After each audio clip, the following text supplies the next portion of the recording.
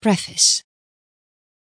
Someone who isn't working permanently for a company but is hired by different organizations to accomplish their task is known to be a freelancer, and the job that he undertakes is freelancing.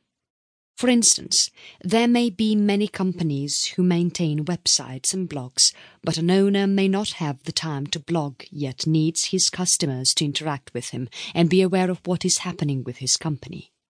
The owner hires a freelancer who writes for his websites, but his name isn't disclosed. Writing articles is not the only type of freelancing job that is available.